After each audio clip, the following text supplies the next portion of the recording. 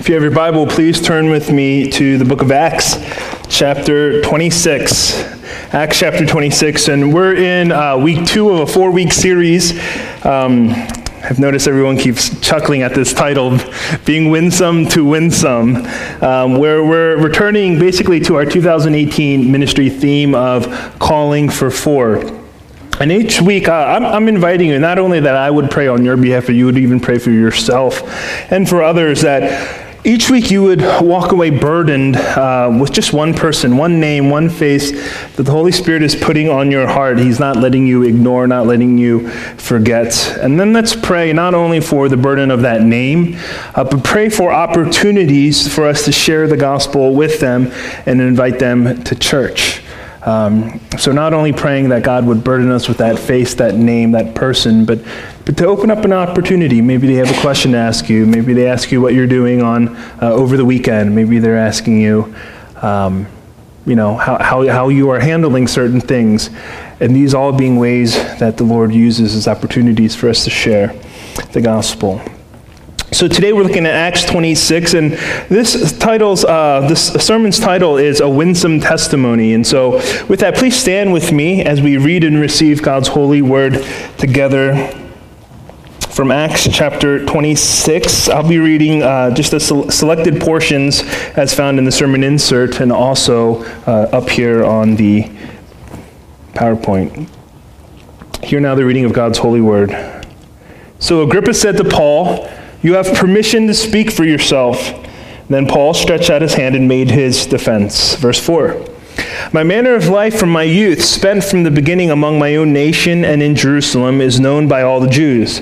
They have known for a long time, if they are willing to testify, that according to the strictest party of our religion, I have lived as a Pharisee." Verse 9. "I myself was convinced that I ought to do many things in opposing the name of Jesus of Nazareth. And I did so in Jerusalem. I not only locked up many of the saints in prison after receiving authority from the chief priests, but when they were put to death, I cast my vote against them." Verse 12. "In this connection, I journeyed to Damascus with the authority and commission of the chief priests. At midday, O king, I saw on the way a light from heaven, brighter than the sun, that shone around me and those who journeyed with me. And when we had all fallen to the ground, I heard a voice saying to me in the Hebrew language, 'Saul, Saul, why are you persecuting me?' Verse 15, and I said, 'Who are you, Lord?' And the Lord said, 'I am Jesus whom you are persecuting. I have appeared to you for this purpose, to appoint you as a servant and a witness, so that they may turn from darkness to light and from the power of Satan to God, that they may receive forgiveness of sins and a place among those who are sanctified by faith in me.'" Verse 19, "Therefore, O King Agrippa, I was not disobedient to the heavenly vision, but declared first to those in Damascus, then in Jerusalem, and throughout all the region of Judea, and also to the Gentiles, that they should repent and turn to God, performing deeds in keeping with their repentance." Verse 22, "To this day I have had the help that comes from God, and so I stand here testifying both to small and great." And as he was saying these things in his defense, Festus said with a loud voice, "Paul, you are out of your mind. Your great learning is driving you out of your mind." But Paul said, "I am not out of my mind, most excellent Festus, but I am speaking true and rational words." Verse 27, "King Agrippa, do you believe the prophets? I know that you believe." And Agrippa said to Paul, "In a short time would you persuade me to be a Christian?" And Paul said, "Whether short or long, I would to God that not only you, but also all who hear me this day might become such as I am, except for these chains." This is the word of the Lord. Thanks be to God. Please be seated. Friends, let's pray before we spend more time in reflection on God's word. Father, we pray for your Spirit, his help, his insight, his illumination, his conviction, his encouragement. We pray for your Holy Spirit to quicken our hearts so we would respond not as dead people, but as living people, renewed again with a new heart that beats in rhythm with yours, that cares for the things you care about, that longs for the things that you long, that desires the things you desire. And we know one of them, Lord, is that all would be saved.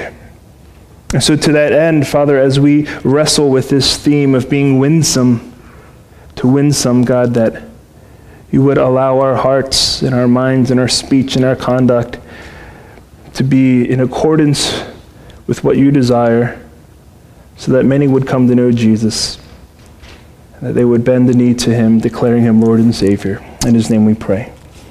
Amen. Testimonies are stories that tell of our salvation. A testimony is not just a mere set of propositions or facts about our salvation. That's what a systematic theology book is. Jesus did this. He died in this way. He rose again in this way. But what a testimony is, it's told as a story about our salvation. And the reason that testimonies are so powerful, the reason they're told as stories, is because actually our redemption is told as a story. Scholars call this the history of redemption, or redemptive history. And this story of redemptive history, it's very simple. It begins in a garden, it climaxes on a hill, and it ends in a new city. This story has one main character. He's a very unlikely hero who defeats the giants of this world, not through strength and might, but through weakness and sacrifice. The story of Christianity, the story of our redemption, and therefore our own personal stories, are lost and found stories. They're rags to riches stories. They're exile to homecoming stories. And because of this great story of salvation, Jesus, through his sacrificial death, saving sinners, and then, more than that, promising to bring them home safely one day. That story of redemption, as we are wrapped up into that story, as we are saved and experience the redemption of Jesus, we too begin to tell our stories, our testimonies of grace. Now, it's important to understand that in our own testimonies, in our stories of grace, we are not the heroes. It's so amazing how often we tell stories where we're the good guys. We're the heroes. We like to think of our salvation that way. We like to think of us as the ones who are willing to sacrifice their lives to help others. But you are not the Jack Dawsons who, gave up his spot on a life raft to save the roses, when the Titanic was hit. We're not Jack Dawson. We're not Andy Dufresne, who, if you remember, escaped Shawshank through sheer determination in his will, and he delivered himself. We're not Andy Dufresne. You know who we are? We're Rapunzels, trapped in the tower with no hope of escape unless someone comes to get us. We are the sleeping beauties under the curse of a deep, deep sleep who cannot be awakened unless by the kiss of a true love. So our testimonies, these are stories about how we were rescued. And our stories, our testimonies need to be centered around Jesus, because he alone is our hero, the rescuer, the Savior. And I really believe that when our testimonies, when we're able to share them in this kind of way, when they're clearly articulated in a way that doesn't put us at the spotlight, but puts Jesus at the spotlight, then God actually can use our testimonies to move, to convict, to encourage people in such powerful ways that merely listing theological facts of what Jesus Christ did and the efficacy of the cross and limited atonement and all these things fail simply to do. And what's really interesting is if you look in the book of Acts, the author, Luke, he includes Apostle Paul's testimony 3 times.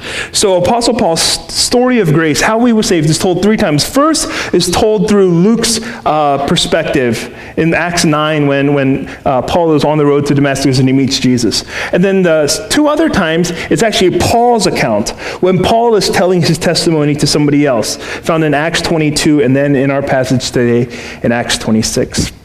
And so what we're going to do is we're going to look at this testimony of Paul, his 3rd and last testimony, and I want us to learn how we can use our own testimonies as an authentic and powerful method of evangelism and sharing the gospel. And so the gospel truth today is this: God uses our testimony so others can know about his saving grace in Jesus. Let me say that again. Our gospel truth is God uses our testimony so others can know about his saving grace in Jesus. And so as we look at this passage, I want to consider 3 things with you. First, the purpose of a testimony. Second, the parts of a testimony. And then third, the power of a testimony. And so let's take a look at Acts 26, first by considering the purpose of a testimony. Now, because we're not doing a series in Acts, let me just give you a little bit of context of what's going on. Apostle Paul is imprisoned for his faith.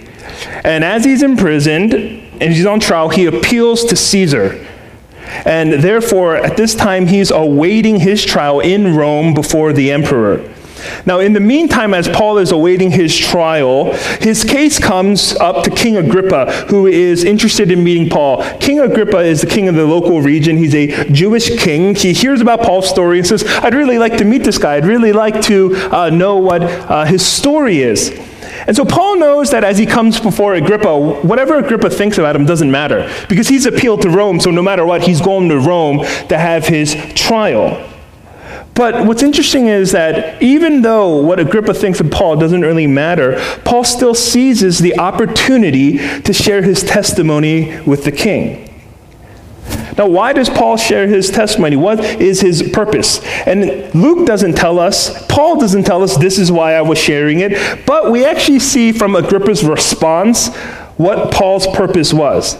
And so Paul shares this beautiful testimony in Acts 26, and Agrippa knows right away what Paul is doing. And so he says in verse 28, in a short time, would you persuade me to be a Christian? It's a bit of a humorous exchange, if you think about it.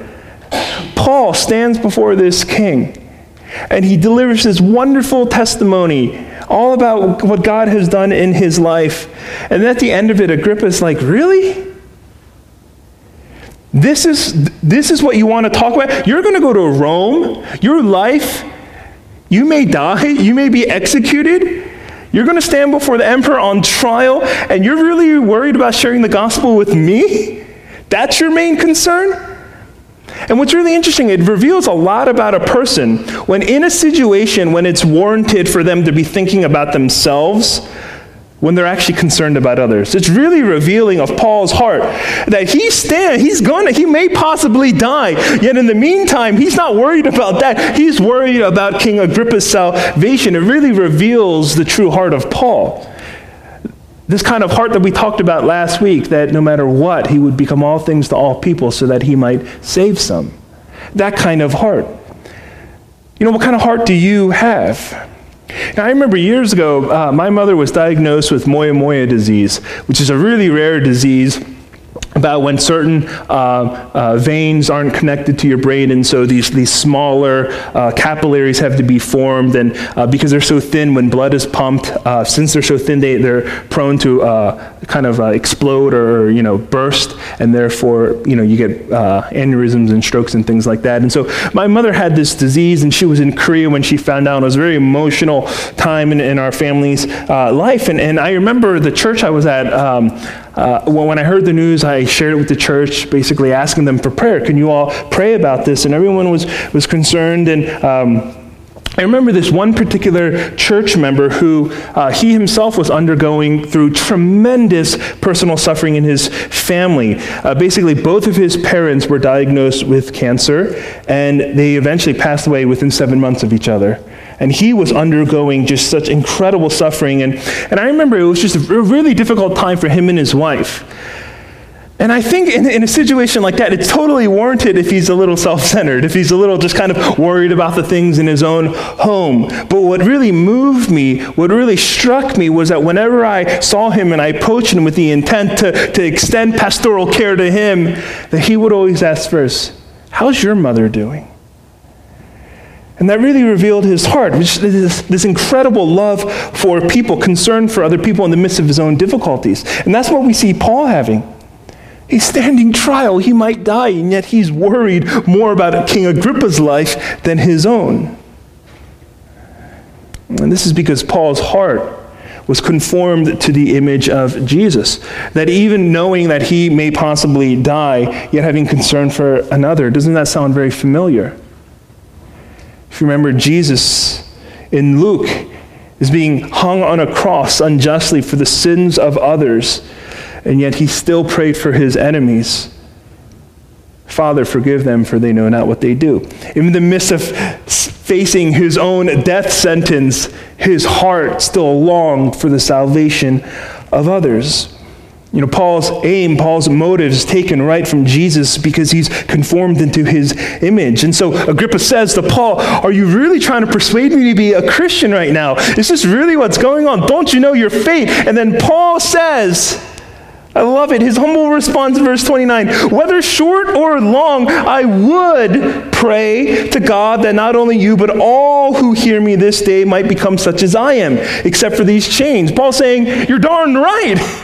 I wish everybody, not just you, but everyone who's hearing would be just as I am. Of course, not a prisoner. I don't wish that on anybody else. Amen.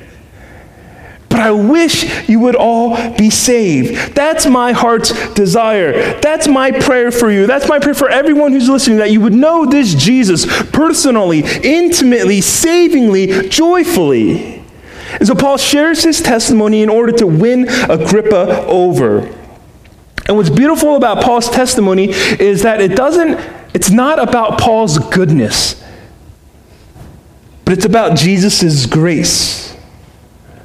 You see, when you're able to tell your testimony in a way that's not about your goodness, but about Jesus' grace in your life, then your testimony can become a tool and a method by which to share the gospel. So let me ask you this question. Do you have a testimony prepared to share with others? Do you have a testimony prepared? Have you thought about your testimony that if anyone were to ask you, you would be able to share it? Have you taken the time to think about, how God has saved you, from what he saved you to what he has saved you? Do you know your own story of grace? Do you know how to share it with other people with the hope that they too would become Christians? 1 Peter chapter 3, verse 15, Peter encourages Christians in this way. But in your hearts honor Christ the Lord as holy, always being prepared to make a defense to anyone who asks you for a reason for the hope that is in you. Now, I know this is a famous apologetics text, always being prepared to make a defense. And okay, that's great. Pay attention to that word, but pay attention to the other important word that comes. Your defense of what? For the hope that I have. This personal, living hope that I know a Savior who loves me and walks with me, who is my shepherd and my God, who leads me beside still waters, who delivers me out of the valley of the shadow of death? Do I have a testimony that testifies, that is able to at any moment tell the story of how this Jesus pursued me and overtook me and came for me and knows me and walks with me? Christian, always be prepared to give a reason for the hope that you have in Jesus Christ. What that hope means to you, how you got that hope, what that hope is providing for you. Do you have a testimony of grace, a story of God's salvation in your life to share? Now, what does a testimony entail? So, okay, Andrew, you're telling me I'm to have a testimony. Well, what do I say in it? And this is our second point, the parts of a testimony. This is our longest point today, so stick with me here. If I asked you to share your testimony, how many of you could stand up right now and do it? Well, I'm sure every one of us could probably stand up and just kind of give a testimony. But here's the thing. I think many of us who grew up in the church think that we have an uninteresting and ordinary testimony. And you may wonder, man, my testimony sounds just like everybody else's. How can it be helpful? How can sharing that I grew up in a Christian family and went to church all my life, and I don't know when I believed, but one day I came to believe, how can that help this guy who's struggling, who didn't grow up in a Christian home, who doesn't know anything about religion? How will my testimony help this person? Well, it all depends on how you think of your testimony. So think about, really quickly, just kind of outline some of the highlights of your testimony that you would share with somebody. And if you kind of thought about it a little bit, let me ask you this question. When you finish telling your testimony, how does it end? Does it end with when you accepted Jesus? And if it does, that's the problem. That's the problem with your testimony. So many of our stories are focused on our life before Jesus, and then when we met Jesus, and then the final climax, the conclusion is, and we met Jesus, and then we're done. But if meeting Jesus is the climax of the story, then what about everything that happened after you met Jesus? Shouldn't the story actually get sweeter and sweeter and better since the day you met Jesus? You know, one pastor, I read this illustration he gave where he says, I want you to imagine that you're attending a couple's 50th wedding anniversary. And so it's 50 years, and so they throw this anniversary, and they invite all these people. And imagine the husband and the wife, they both share stories. They go up and they share their stories of how they met each other and all the memories of what dating life looked like and all the funny stories, funny incidents that happened and the slip-ups that happened on the day of the wedding. And then they all said, well, thank you for coming, and they sat down. And he says, wouldn't there be an obvious absence of what they mean to each other now? How much they mean to each other now? How after 50 years of marriage, their lives are different now? He says, you would imagine that a couple would share their life since they've gotten married, since they've had kids, lessons that they've learned along the way, new experiences shared, new memories formed. You'd expect to hear about how much they still love one another. You'd want to hear about how 50 years of marriage has served to confirm an ever-growing love and commitment to one another. That's what a true testimony is. And that's what Paul is doing here. So if you actually look at Paul's testimony, he's broken them into 3 pieces. The first, from verses 4 to 11, Paul talks about his life before Christ. 4 to 11, he talks about life before Christ. And then verses 12 to 18, he talks about how and when he met Christ. And then verses 19 to 23, he talks about his life with Christ. And so we're just going to take those 3 things and we're going to talk about the parts of a testimony. So first, life before Christ. Testimonies must begin with life before Christ in order to illustrate what Jesus saved you from. Now, of course, we all know the answer. What did Jesus save you from? Well, he saved me from sin. But do you know sin manifests itself in people's lives in different ways? We're all sinful in different ways. So when Paul talks about his own testimony, he starts in verse 4 saying, when I was a youth, I grew up as a Jew, I grew up as a Pharisee. And then in verse 9 he writes, I myself was convinced that I ought to do many things in opposing the name of Jesus of Nazareth. About how he was murdering Christians, and when people were voting to have Christians killed, he was the first to raise his hand. And Paul's saying, my life before Jesus looked like opposition to the gospel. I was openly opposed to Jesus. I was actively opposed to Christianity. And maybe some of you in your life before Jesus you were just like this. You were against Jesus. You hated the things about Christianity. You were angry about religion. And you needed to be saved from your active hostility and animosity toward God. Maybe some of you were like that. You just hated everything about organized religion, about church, about Jesus. But I imagine most of you weren't like that, because few people are. For others, sin is expressed in your lives in different ways. I think for some of you, were you running away from Jesus in the church and you kind of lived your life as the typical prodigal son story? Maybe you were committed to pursuing fleshly desires and worldly lusts, and you were living in darkness for fleeting pleasures of this world. Now, this kind of lifestyle has become synonymous with the common picture of sin in the church. And some of you lived lives like this before you met Jesus, and you needed to be saved from destroying your soul with empty promises and ungodly pursuits. That's your life before Christ. Now, others of you, your sin didn't look so bad. You didn't seem like such a bad person because you were engaged in what Jerry Bridges called respectable sins. Respectable sins. These are sins that society gives everybody a pass on because they don't look so outwardly evil. Impatience, bitterness, grumbling, complaint, envy. Everyone looks at these sins and say, well, we're all human, aren't we?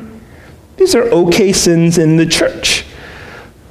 But even then, you still needed saving because these quieter sins were at work in your heart, rotting you from the inside out. Well, others of you look like the elder brother in the prodigal son story. You didn't leave the church. You stayed in the church. You served diligently. You attended faithfully. You were involved in so many things. But the problem here is that you being in the church brewed in you a spirit of incredible self-righteousness and judgment. And you used other people as a standard by which you looked down on them and felt better about yourself. You're in the church. They're out. late on Saturday nights. They need God's grace. I'm a little less needy. And this is dangerous because even though you needed just as much saving, you were convinced that you weren't as bad as those out there. But here's the point. We all needed to be saved. And that's why your testimony must begin with the humble recognition that Jesus alone saves. Now, let me make a note here really quickly. We need to be careful that we do not misrepresent the gospel to people when we speak about our testimonies, when we share about the way we were like before Jesus. We need to be careful that we don't misrepresent it. Because so many times, if you grew up in a Christian home, Christian family, you grew up going to church, you often speak about your testimony as if it wasn't an amazing miracle of God's grace. Because you think the only way that your testimony in God's grace can be amazing is if you lived a crazy, licentious, hedonistic lifestyle. You ever go to those youth retreats and they put on skits together? And somebody's skit is always about how you were saved and someone turning to Jesus. And it's always some guy with a rolled up piece of paper acting as a cigarette or drugs and living that way. I mean, when was the last time you saw one of these skits where the person who needed saving was a self-righteous Pharisee who was sitting in the church week after week trusting in their own righteousness, not Christ? And when you say, no, that kind of life is okay, what you really need to be saved from is this bad kind of lifestyle, then you're reinforcing this wrong understanding of the gospel that's only for bad people. But the reason we need it is because it's not only your bad deeds by which you are lost from God, it's trust in your good deeds by which you are also lost in God. Because some of us, we definitely needed saving from the world, from our flesh, from our sins. But many more of us needed saving from religion and our own Christian performance. And if that's you, it's a miracle that Jesus died for you too. All stories of God's grace are amazing because he saved us from sin. Are you able to identify and articulate what your life was like before Christ and how you were in desperate spiritual need of him? So that's the first part. What was my life like before Christ? Second, life encountering Christ, life meeting Jesus. So then Paul moves on into how Jesus came into his life. Paul had this unique encounter with Jesus. Look at verses 13 and 14. At midday, O king, I saw on the way a light from heaven, brighter than the sun. And when we had all fallen to the ground, I heard a voice saying to me. Now, this kind of experience is not common. It's uncommon. It's not an ordinary Christian experience. But here's the thing. Even though nobody in here, I don't think, has had an experience similar to Paul, similar like outwardly in terms of experience, the inward reality of the disruption of your life should all be the same. Well, but here's the thing. How you met Christ is so different for all of us. Some of you met Christ in a way that's kind of like Paul. So, Paul met Jesus in like this great Damascus showdown. And he encountered Christ, and his life was radically changed. And maybe you don't have an example like that, but something equally vivid, something equally memorable. Not great light shining on you and a voice being heard, but something very palpable, something very real. Where you were in a place of deep loneliness and fear and weakness, and Jesus met you. Or you were in tremendous suffering and brokenness, and Jesus ministered to you. And in that way, your encounter with Jesus is incredible. And maybe for some others, it was a little bit different and more simpler. Maybe you heard a convicting sermon where an evangelist or a preacher shared the gospel, and you just thought to yourself, I believe in that.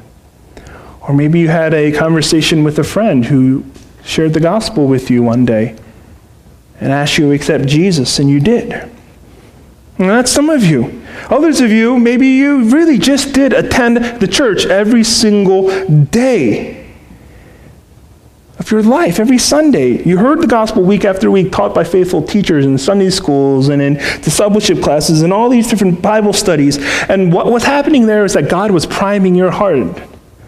That God was always there knocking at the door of your heart, and so you slowly came to believe. Some of that's how you came to believe in Jesus. Others of you, you can't remember the time when you weren't a Christian. You grew up in a home where Jesus was loved and Jesus was cherished and he was talked about, and your parents had vibrant love for him, and you just grew up having vibrant love for him too. You just came to cherish and celebrate him too. And that you just became a Christian that way. You see, how we encounter Jesus, all that is totally subjective. Everybody meets him in different ways. But this is where we need to be careful that we don't shoot ourselves in the foot. Because although each one of us, we have different stories, we can't speak about the truth of Jesus Christ as if that was subjective and personal. You see, we can't share our testimonies in a way we're saying like, this is true for me. No. What happened, what you experienced and the way you experienced it was for you, but the truth of it is not for you. This is what I experienced. And we sometimes couch it in such a way where we kind of not only tell our stories as something subjective and personal, but we almost encapsulate the truth of the gospel as something subjective and personal. But listen, Jesus isn't real and the gospel isn't true because of what you have to say about it. It's true because it's true. So when Paul shares the testimony and someone says, well, you're crazy, Paul says in verse 25, I'm speaking true and rational words. I'm not out of my mind. I'm testifying to a truth. In fact, you know why a personal testimony is so powerful? It's powerful precisely because it's grounded on the truth of who Jesus is and what he came to do in the world. Not on some emotional and impersonal experience you had. Because then that wouldn't be hopeful at all. I had this great experience. I hope one day you have it too. Well, no. You encountered the living Jesus Christ, experienced the forgiveness of his sins. He is true. Do you believe in that? You see, the Jesus that you're talking about and all the experience you're sharing, that Jesus, because he is real, he is available to the person you are sharing him with. And so, all of us have different stories. We're all saved from different things. We all encounter Jesus in different ways. So that part is subjective, but the objective reality is when Jesus came into your life, he gave you two things that it says here in the text. Two things. Verse 18, receiving forgiveness of sins and a place among those who are sanctified by faith. That doesn't matter who you are, it doesn't matter where you're coming from. When you meet Jesus, when you encounter Jesus, you are given forgiveness of sins, and you are given a place in his kingdom. And so what's offered here can be received by all who encounter Jesus. And therefore, in your testimony, and this is why some testimonies are awful ways of evangelism, because they're merely about your experience and kind of what you went through. But you have to testify to the truth when you're sharing, this is what has happened, this is how I became a Christian. And then when I met Jesus, he forgave my sins and he gave me a place among the saints.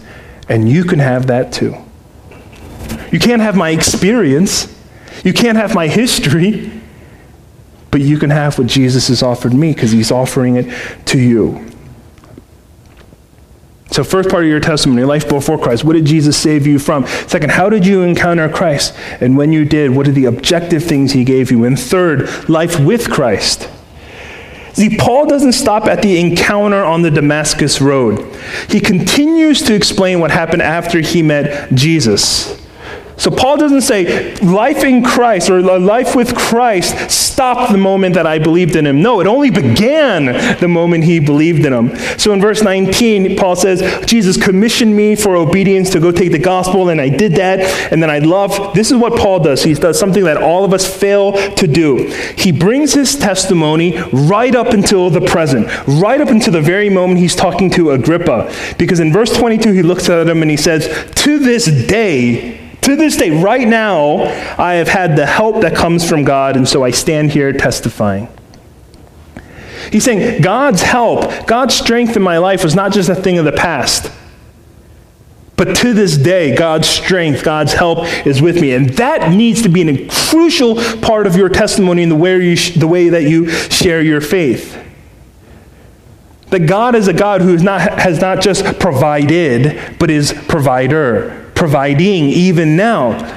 Your testimony must reflect your ongoing need for God's help and the availability of his grace to you even now. Because listen, growing as a Christian, growth in the Christian life doesn't look like maturing beyond the need for God, but by growing in awareness of your need for God. And so here's the thing. When you share your testimony, when you share that you're a Christian, do you give the impression to others that Christianity is about what God once did for you and now I need to become stronger and more independent? Or do you give the impression that Christianity is about receiving God's strength in your weakness and growing more and more dependent on his fatherly love and care? When you tell others that you're a Christian, do you give the impression, I've arrived and I hope you arrive too? Or I am journeying, and one day there will be the destination. You see, because your testimony, when you share it, shouldn't be about how put together your life is. A lot of us Christians, we try to present ourselves in a way that our lives are put together. First of all, that's a lie. That's a lie. Who of us in here has arrived? His life is perfect. And if that's not true, then why do we act like it is? Our testimony should be revealing the way in which we are continually broken.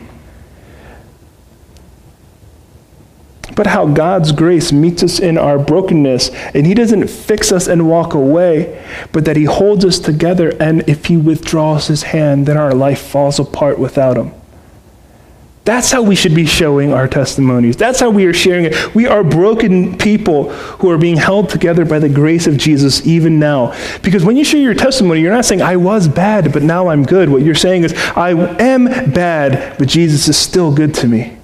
Even to the moment. That is a winsome testimony. That's how you winsomely share the gospel with someone, because you're humbly recognizing your ongoing need for Jesus. Because becoming a Christian doesn't mean you're a graduate from grace. When you become a Christian, you don't graduate from grace. When you become a Christian, you enter the kindergarten of grace. You've just begun your growth. So your testimony must include the present way in which God is working in your life, holding you, sustaining you. You know, John Leonard wrote this great book called Get Real, and he has this quote. I love it. He says, you don't have one testimony. You have hundreds of testimonies, because you have a story of who God is at work throughout your life and how he continues to be, even at this moment. He says, you can never tell the whole story in one sitting.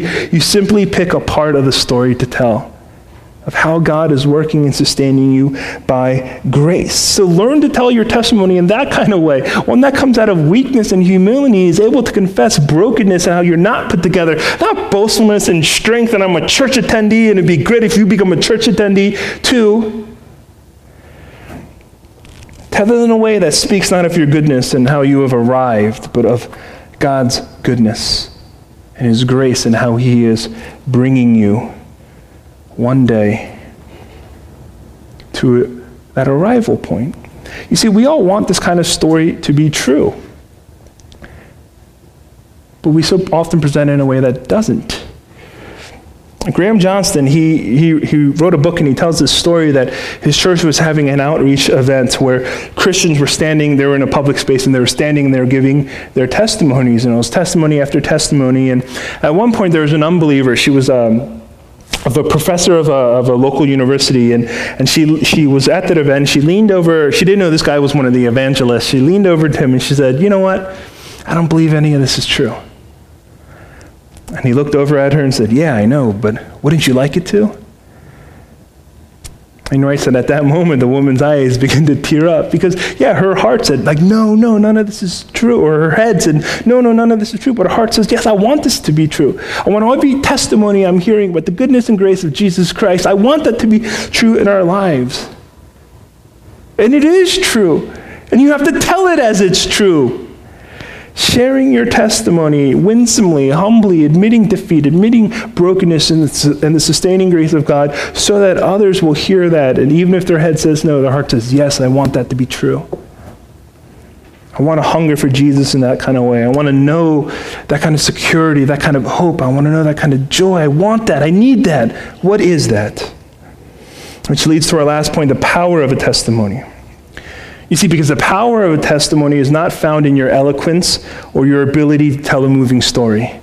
Some of you in here, we've talked about this. Say, well, what if you're not articulate? What if you're not good with words?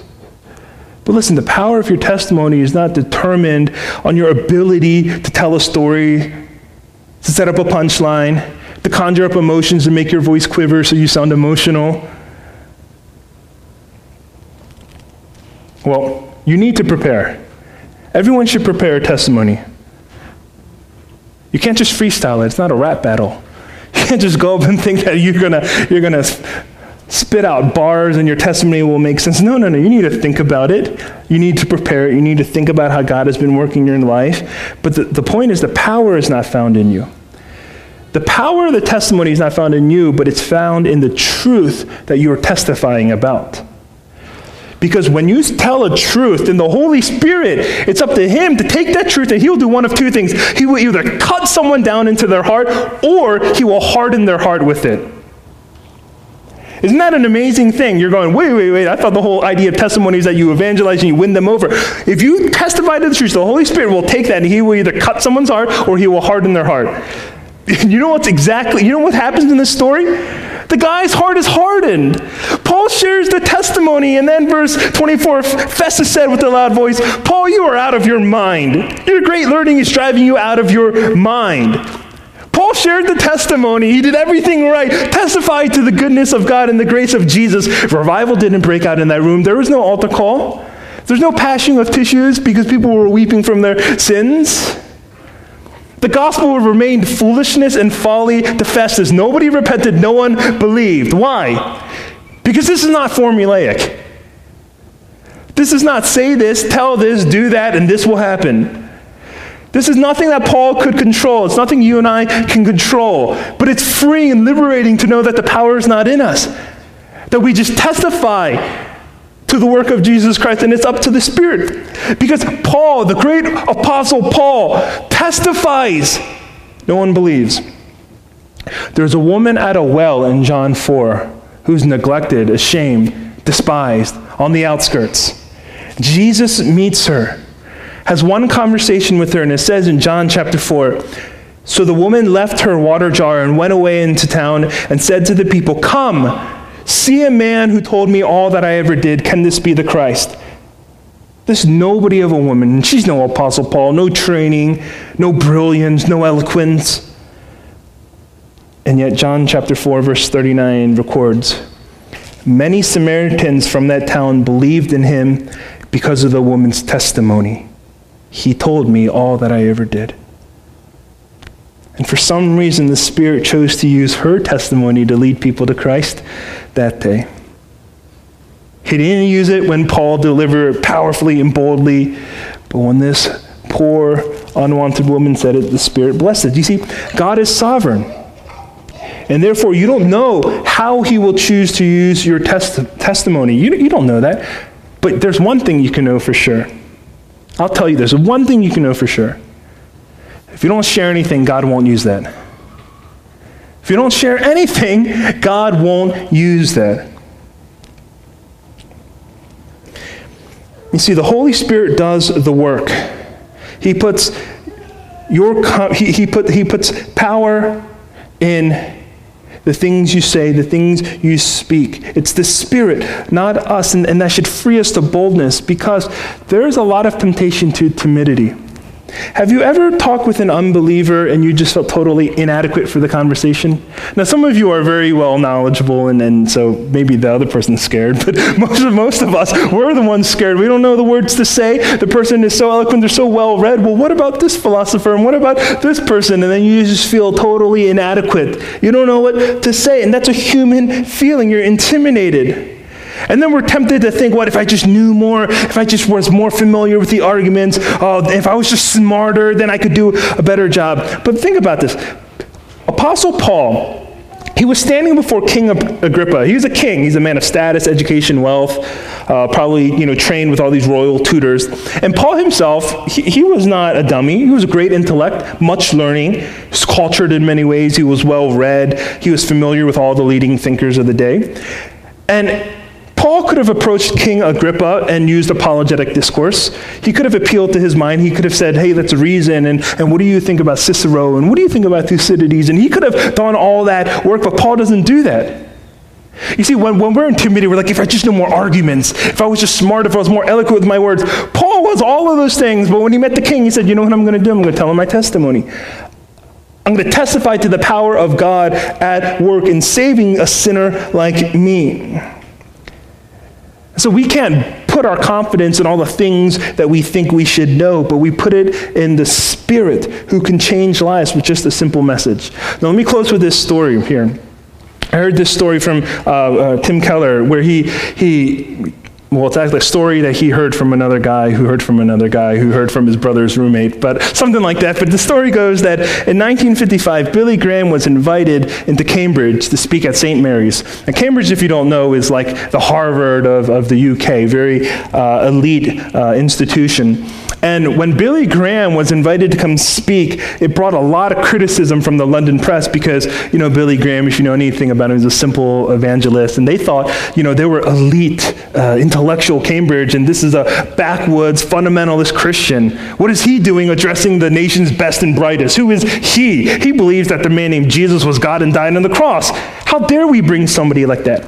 So Billy Graham was aware of all of these things being said about him. And he, too, was given to the fear of man. So when he came to deliver this talk of St. Mary's, he came prepared with all the quotes and engagement from all the leading thinkers and philosophers of the day. And he preached 8 times. The first 7 times he preached his heart out, quoting all of these guys. But at the end of each evening, it was flat. The great Billy Graham went to bed, and he struck out. And the last night, he finally came to his senses. He resolved, you know what? I'm going to share nothing but the blood. And he knew the room was full of skeptics and smart people who doubted. And he knew that they would scoff at the idea that Jesus was the Son of God who needed to die on a cross to save sinners. But he said, you know what? I'm going to trust in the power of the gospel. So the 8th time he went and preached this last night, 400 men and women came to faith. 400 men and women came to faith, and what's interesting is Dick Lucas, who's like a 95-year-old pastor in the UK, he was actually at that event in 1955, and he tells of this incident that he met a Cambridge graduate one day, and they grabbed coffee together, and as they were talking, he said, hey, tell me about when Christianity became real for you. Tell me about when the Christian life started taking off for you. And the guy instantly replied, 1955, Cambridge, a revival led by Billy Graham. And Dick Lucas, who was there, curiously asked, which night? And the man said, the last night. All I remember is leaving the place understanding for the first time that Jesus died for me. See, it doesn't take great knowledge, eloquence, quoting all the smart people in the world. It takes faith, conviction, and boldness that if you testify to Jesus Christ, the author and perfecter of our salvation, that the Spirit will do the work. You see, because the testimony is about you, but it's not really about you. It's about the loving rescue of Jesus who died on the cross to forgive you and welcome you into his kingdom. And when your testimony tells that story about Jesus, when you tell that story to other people, then you can rest that the Holy Spirit will or will not use it. And the only thing you can control then is being winsome and telling it in humility, not as one who sought and found Jesus, but as one who was running away, but whom Jesus sought and found. And so may you be filled with the boldness to share Christ in your testimony so that the story of God's salvation in your life would be the story of salvation in someone else's life. Let's pray.